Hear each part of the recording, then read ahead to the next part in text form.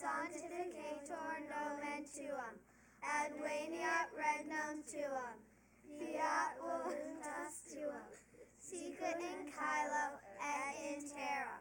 Panem nostrum quotidianum da nobis hodie, et dimitte nobis debita nostra, sicut et nos dimittimus debitoribus nostris, et ne nos inducas in tentationem, sed libera nos a malo. Amen.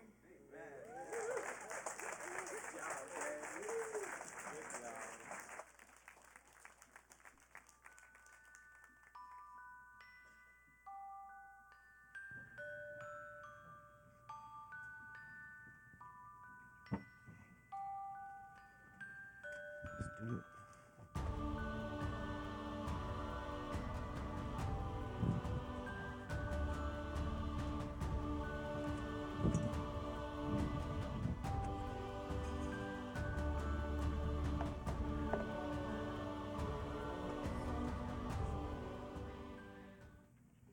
What's going on, everybody?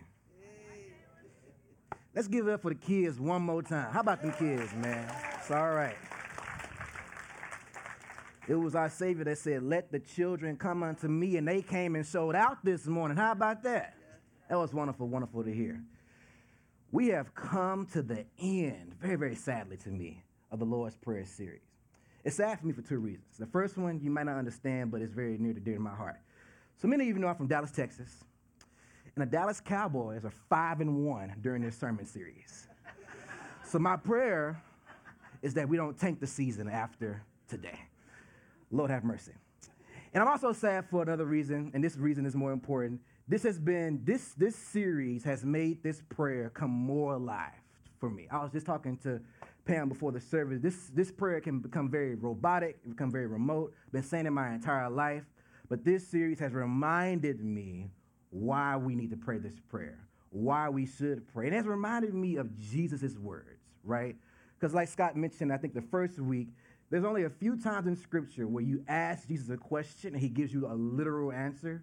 Teach us how to pray, and Jesus gives us his words.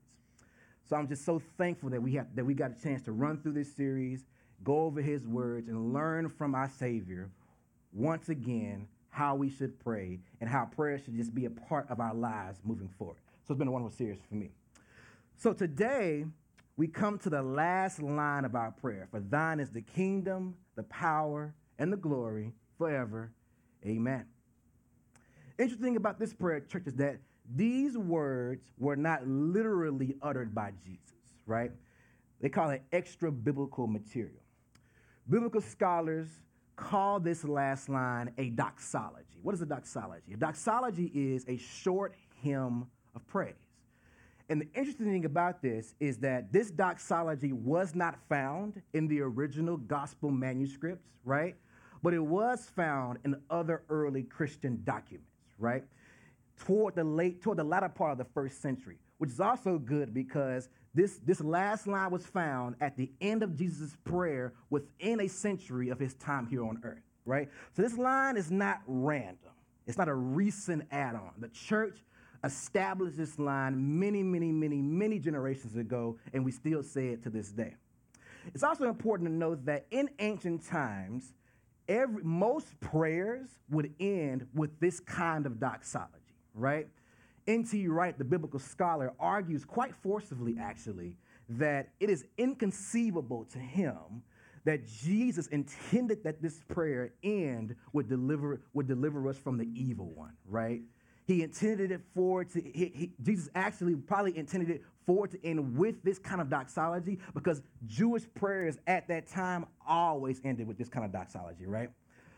And I also think, too, that it's cool that we get this add-on from the church because it actually emphasizes the first two words of the prayer, our Father, right? Jesus establishes early on that these are not just my words, but they're our words. And the church saw fit to end this prayer by saying, thine is the kingdom, thine is the glory, power forever. Amen. Now, the question becomes, why? Why these words? Why this particular doxology? And that's what we're going to spend our time doing this morning. The first point is this. The church used this final doxology to affirm Jesus' words, right? To affirm the truth of what he's saying, right? And that's why we get the amen at the end. So when we say amen at the end, what we're quite literally saying is, it is true, Jesus, every word you've said in this prayer. It is absolutely true that our Father is in heaven and that his name is holy. That's true, right? It is absolutely true that you're going to provide our daily needs, our daily sustenance, and make sure that we're provided for every single day.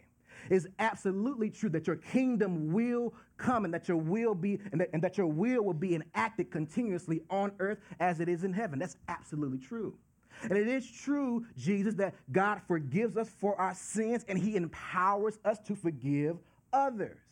And yes, it is true that you will not lead us into temptation and you will deliver us from the evil schemes and strategies of the enemy. And because these words are true, your kingdom reigns forever. Your power is stronger and mightier than anyone else's power. And your glory exceeds all of the fame. And for that we say, amen. This is true. And that's the first thing that we want to point out this morning, that the church wanted to affirm. The first thing they wanted to do, they wanted to affirm that these words that Jesus speaks are absolutely true. And we're going to dive deeper into amen toward the end of the sermon, but I figured it was good to start there, right? Affirming that Jesus' words are true. And I think it's also important to point out, too, here that when we pray in our daily lives, it's important that we actually look toward the end of the prayer in the amen, right? And this is why Jesus, when he teaches us how to pray, he doesn't just make it about our needs or our requests, but when we pray to God, it's about affirming who God is, affirming what his promises are, and affirming the life he calls us to, right? That's what prayer is also about. And when we ground our prayers in the truth of Scripture, we can look forward to saying at the end, this is true, right? Because no matter what is going on in our lives, no matter what tough circumstances that we have to endure, when we ground our prayer in Scripture, we know that God is going to be faithful to meet us where we are and allow us to endure what we're going through. When we ground our prayers in Scriptures like, weeping may endure for a night, but joy cometh in the morning. We ground our prayers in Scriptures like, peace I give to you, says Jesus. My peace I give to you. Not the world's peace, but my peace. Peace that surpasses all understanding. When we ground our prayers in Scriptures like, all things work together for the good of those who love God. Our lives, the arc of our lives, bends toward God's good. The arc of our lives bend toward God's good. So if we focus our prayers, not just on our needs, but ground them in Scripture, by the end when we say amen, we can affirm that what God has said, not what we've said, but what God has said is absolutely true. So ending with that affirmation is very, very important. And that's why the church has sort of passed this line down to us, and that's why we still say it to this day. Let's go backwards a little bit. For thine is the kingdom, for yours is the kingdom, power and glory forever and ever. Amen. It is no accident, church, that this line is added here right after Jesus says, deliver us from the evil one, right? Last week, Scott really sort of painted a picture for us of how Satan really does a job of trying to tempt us, right? Scott took us into the passage where Jesus is drawn into the wilderness to be tempted by the devil. And we know in Scripture that when Jesus is in the wilderness, one of the things the devil does is this. He says, if you bow down to me right now, I will give you all of these kingdoms in this world in all of their splendor, right? And Jesus would go on to say, of course, no, I'm not going to do that. And what he does here, church, is he establishes what kingdom he's a part of, right? What kingdom he actually wants to inherit. And he also establishes the one and only person he's going to bow to, which is his Father who art in heaven, right? And this is very, very important because in prayer, we have to choose a side. That's what the church is saying here, right? In prayer, when we say yours is the kingdom, we are automatically rejecting the world's kingdom, right? We are automatically saying that, God, I choose your kingdom over the world's kingdom, right? We're saying that I'm not going to be tempted. I'm not going to be lured by the pleasures, the spoils, and the riches of this world's kingdom because they are going to distract me from being about my Father's business. So Jesus says here that you have to choose whose kingdom do you want to be a part of. And this prayer says, I choose your kingdom.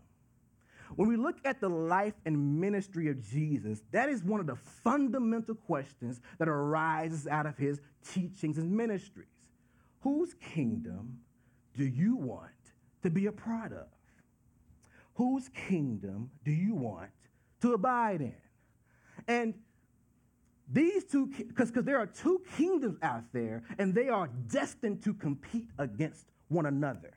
Because one kingdom is going to say, do what satisfies you, do what appeases your flesh. Another kingdom is going to say, I know what you actually need, I know what you actually want. And when you join this kingdom, my Father becomes our Father, right?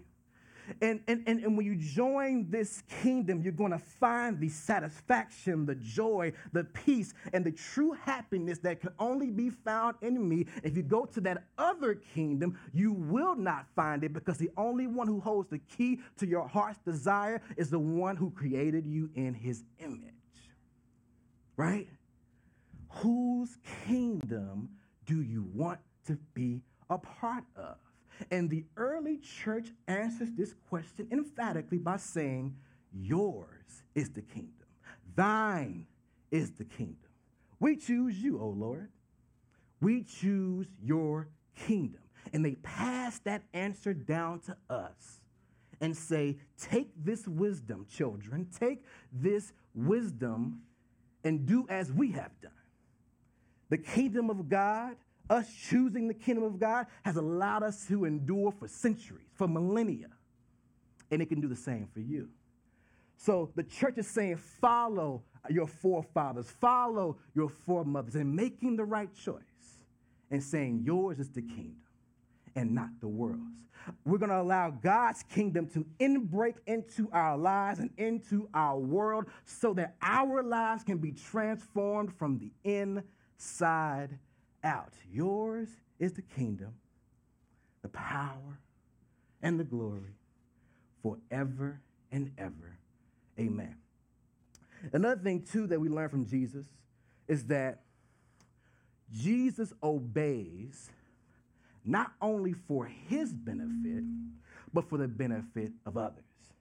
When Jesus says, I choose your kingdom, he never regrets making that choice, right? When we go to the Garden of Gethsemane, we see Jesus being afraid. We see him having fear. We see him being scared. And he's like, man, God, this sounds like a lot to endure. Is there another way? But we don't see him saying, that offer the devil made is looking pretty tempting right now. Never does he say that because Jesus knows the outcome of that kingdom. He knows how that road is going to end. And his obedience, church, not only allows him to fulfill God's will, it also positions him to impact the lives of others, right? It also positions him to fulfill God's plan, not only for his life, but for the life of others who God's going to bless through him. So when we choose God's kingdom, it's not simply about us. It's not simply about you, but it's about being a part of God's kingdom agenda to save the world. to save the communities that you're a part of, to save your families. Your obedience is not some selfish or individual decision. Jesus proves that. So the answer to this question, whose kingdom do you want to inherit, whose kingdom do you choose, is very consequential, not just for your life, but for the lives of others, right? And another thing we have to see here too is when Jesus says no, it worked out for his good. And child of God, I want to tell you that when you say no, it will work out for you too. As compelling as the world can be, as tempting as the world can be, I promise you, you will overcome your temptation just like Jesus did. And guess what? You won't regret it either. This is not saying that you won't go through any pain. Jesus went through pain. It's not saying that you won't have to endure some hardships. Jesus had to do that. But everything worked out for his good and the good of others. So therefore, do not be dismayed if it hurts just for a little bit. Because if you endure just like Jesus did, it will work out for your good. Because we will be tempted. And this is another reason why this last line comes right after deliver us from the evil one. The early church knew we will be tempted. We will be compelled at times by the world, but don't do it. Say no, just like Jesus did. Jesus is the ultimate demonstration that if we say no, it will work out, right? So this is an encouragement to you and to me as well, that just because it might feel good in the moment does not mean it's going to work out for our good in the long run. That is it, right? And that's why Jesus poses this cosmic level question: which kingdom do you choose? Because if you choose a kingdom, you're choosing a kingdom lifestyle. You're choosing a kingdom agenda. It's so much more broader than one individual choice. Whose kingdom do you choose? The early church says, yours is the kingdom. And this prayer can be used as a weapon, right, against the enemy. When we pray, at the end of our prayers, what would it look like if we affirmed the word of God and say, God, I choose your kingdom, not the world's kingdom? That puts the devil on notice every single day that you are not welcome here. Your schemes will not work here because I choose God's kingdom. Yours is the kingdom. Thine is the kingdom, the power, and the glory. The only power I want and desire is the power of God, not the power of this world. The only glory that I want, the only fame that I want, so quote unquote, is the glory of God. My life exists to glorify his name, not my name. That puts the enemy on notice because it says your schemes will not work here. Your strategies would not work. You cannot trick me because I am a child of God. And I say here and right now, yours is the kingdom, God, over all of the kingdoms. Yours is the power over all of the powers. And yours is the glory forever and ever. Amen. It is true. And then we get to this word forever. This word forever this week, church, really shook me up because I've struggled personally in my Christian journey with this idea of existing in the now and patiently awaiting the not yet, right? What does that mean? What does that look like? Because forever really pushes us to think beyond the now, right? And as Christians, the reality is we exist right now, but we patiently await the not yet. What do we do with that, right? What do we do with this? It's important to know, first and foremost, that we do not pray to a kingdom that's pie in the sky by and by. Nope, The kingdom of God is now. It's right now, right? We have been brought near to God through the sacrifice of Christ. We are children of God. We are friends of God because of what Christ has done. And we get glimpses of the kingdom in the now. We get glimpses through Sunday morning worship. We get glimpses through communal prayers, communal fast, right? We get glimpses in our own private devotional time, right? We know and we've experienced the kingdom of God now, yet we also know that we haven't experienced it fully. Not yet. So the question becomes, how do we navigate this tension of living in the now while patiently awaiting the not yet? One way we signify this dynamic is in how we proclaim and worship Christ has died, Christ has risen, and Christ will come again. Christ has died, Christ has risen, and he will come again. Now, Christ has died, Christ has risen is our story, right? It is our grand narrative of how we know that God is working in the world. How do you know that God is working in the world? One only needs to gaze at the cross, where he died for you and me and paid a debt that we could not pay.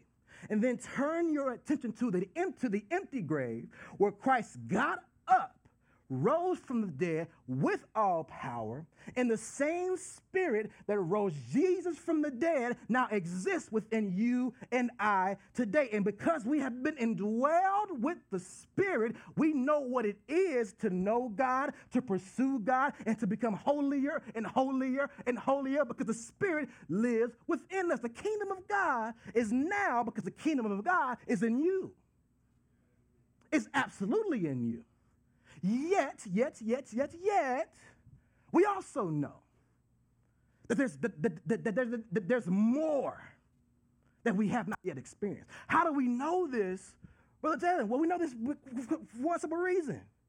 We live in a broken world where evil is present, pain is pain, tragedy is tragedy.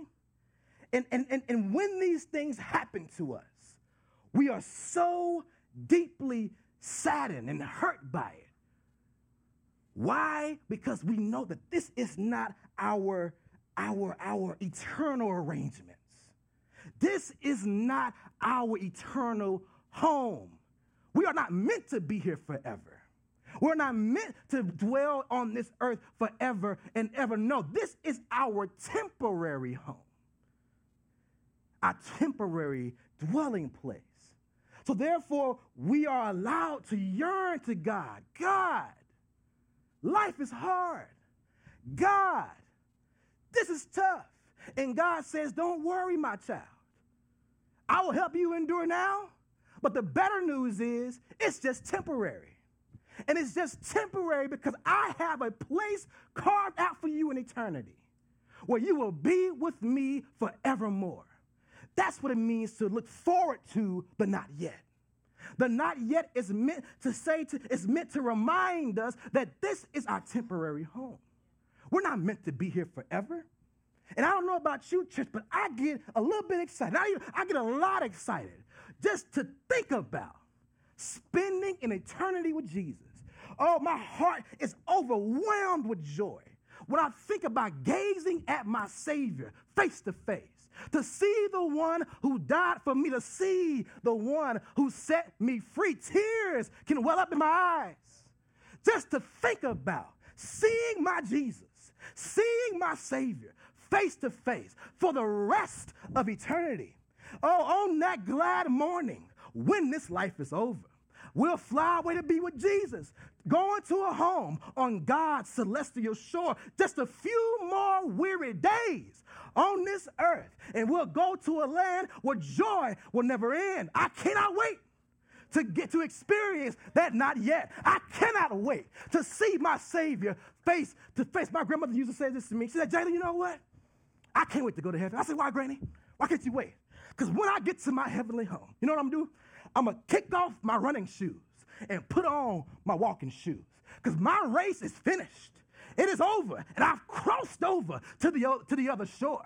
And now I can walk around heaven with a little pep in my step, walking with Jesus every single day, every single hour, because I've made it on over. And now I'm experiencing the not yet. And that gets me through this world sometimes, church, that this is just temporary. This is not always. This is eternal. And things will come to an end. And we will dwell in the house of the Lord forever and ever and ever. The kingdom of God is now. And it is also not yet. We await the not yet. And this prayer, church, this prayer directs us toward the forever. You know, it's so hard, right? Especially in our culture, where we have been conditioned to get stuff when we want it. Amen, right? We've been conditioned that way, right? But see, here's the thing. Eternity does not work that way. See, you cannot choose. You don't have the authority to pick and choose when you get to experience the not yet. So the prayer has to be, Lord, use me until you use me up. My God, use me, God, until I have no more purpose on this earth, until you say, well done, my faithful servant. Until then, oh Lord, use me until you use me up. And then I will experience the not yet. That's the kingdom of God being now. That's the kingdom of God being in the present. Is that we get to be used by God right here, right now, to transform the lives, not only of ourselves, but we transform the lives of others around us, right? Salvation is never about you only. Salvation is about who God can save through you, right? The kingdom of God is now. It's also in the not yet. And this prayer directs us towards that forever. It encourages us by saying that there will be a time where God will wipe every tear away. There will be no more trouble. There will be no more pain. There will be no more sorrow. There will be a time where you will experience eternal joy and happiness. And to that we say amen. It is true. Amen also means let it be so. And what an appropriate response to the promises of God. Let it be so. Thus it shall be.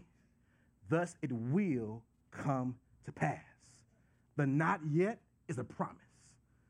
But we got to get there. We got to run the race. We got to keep on running.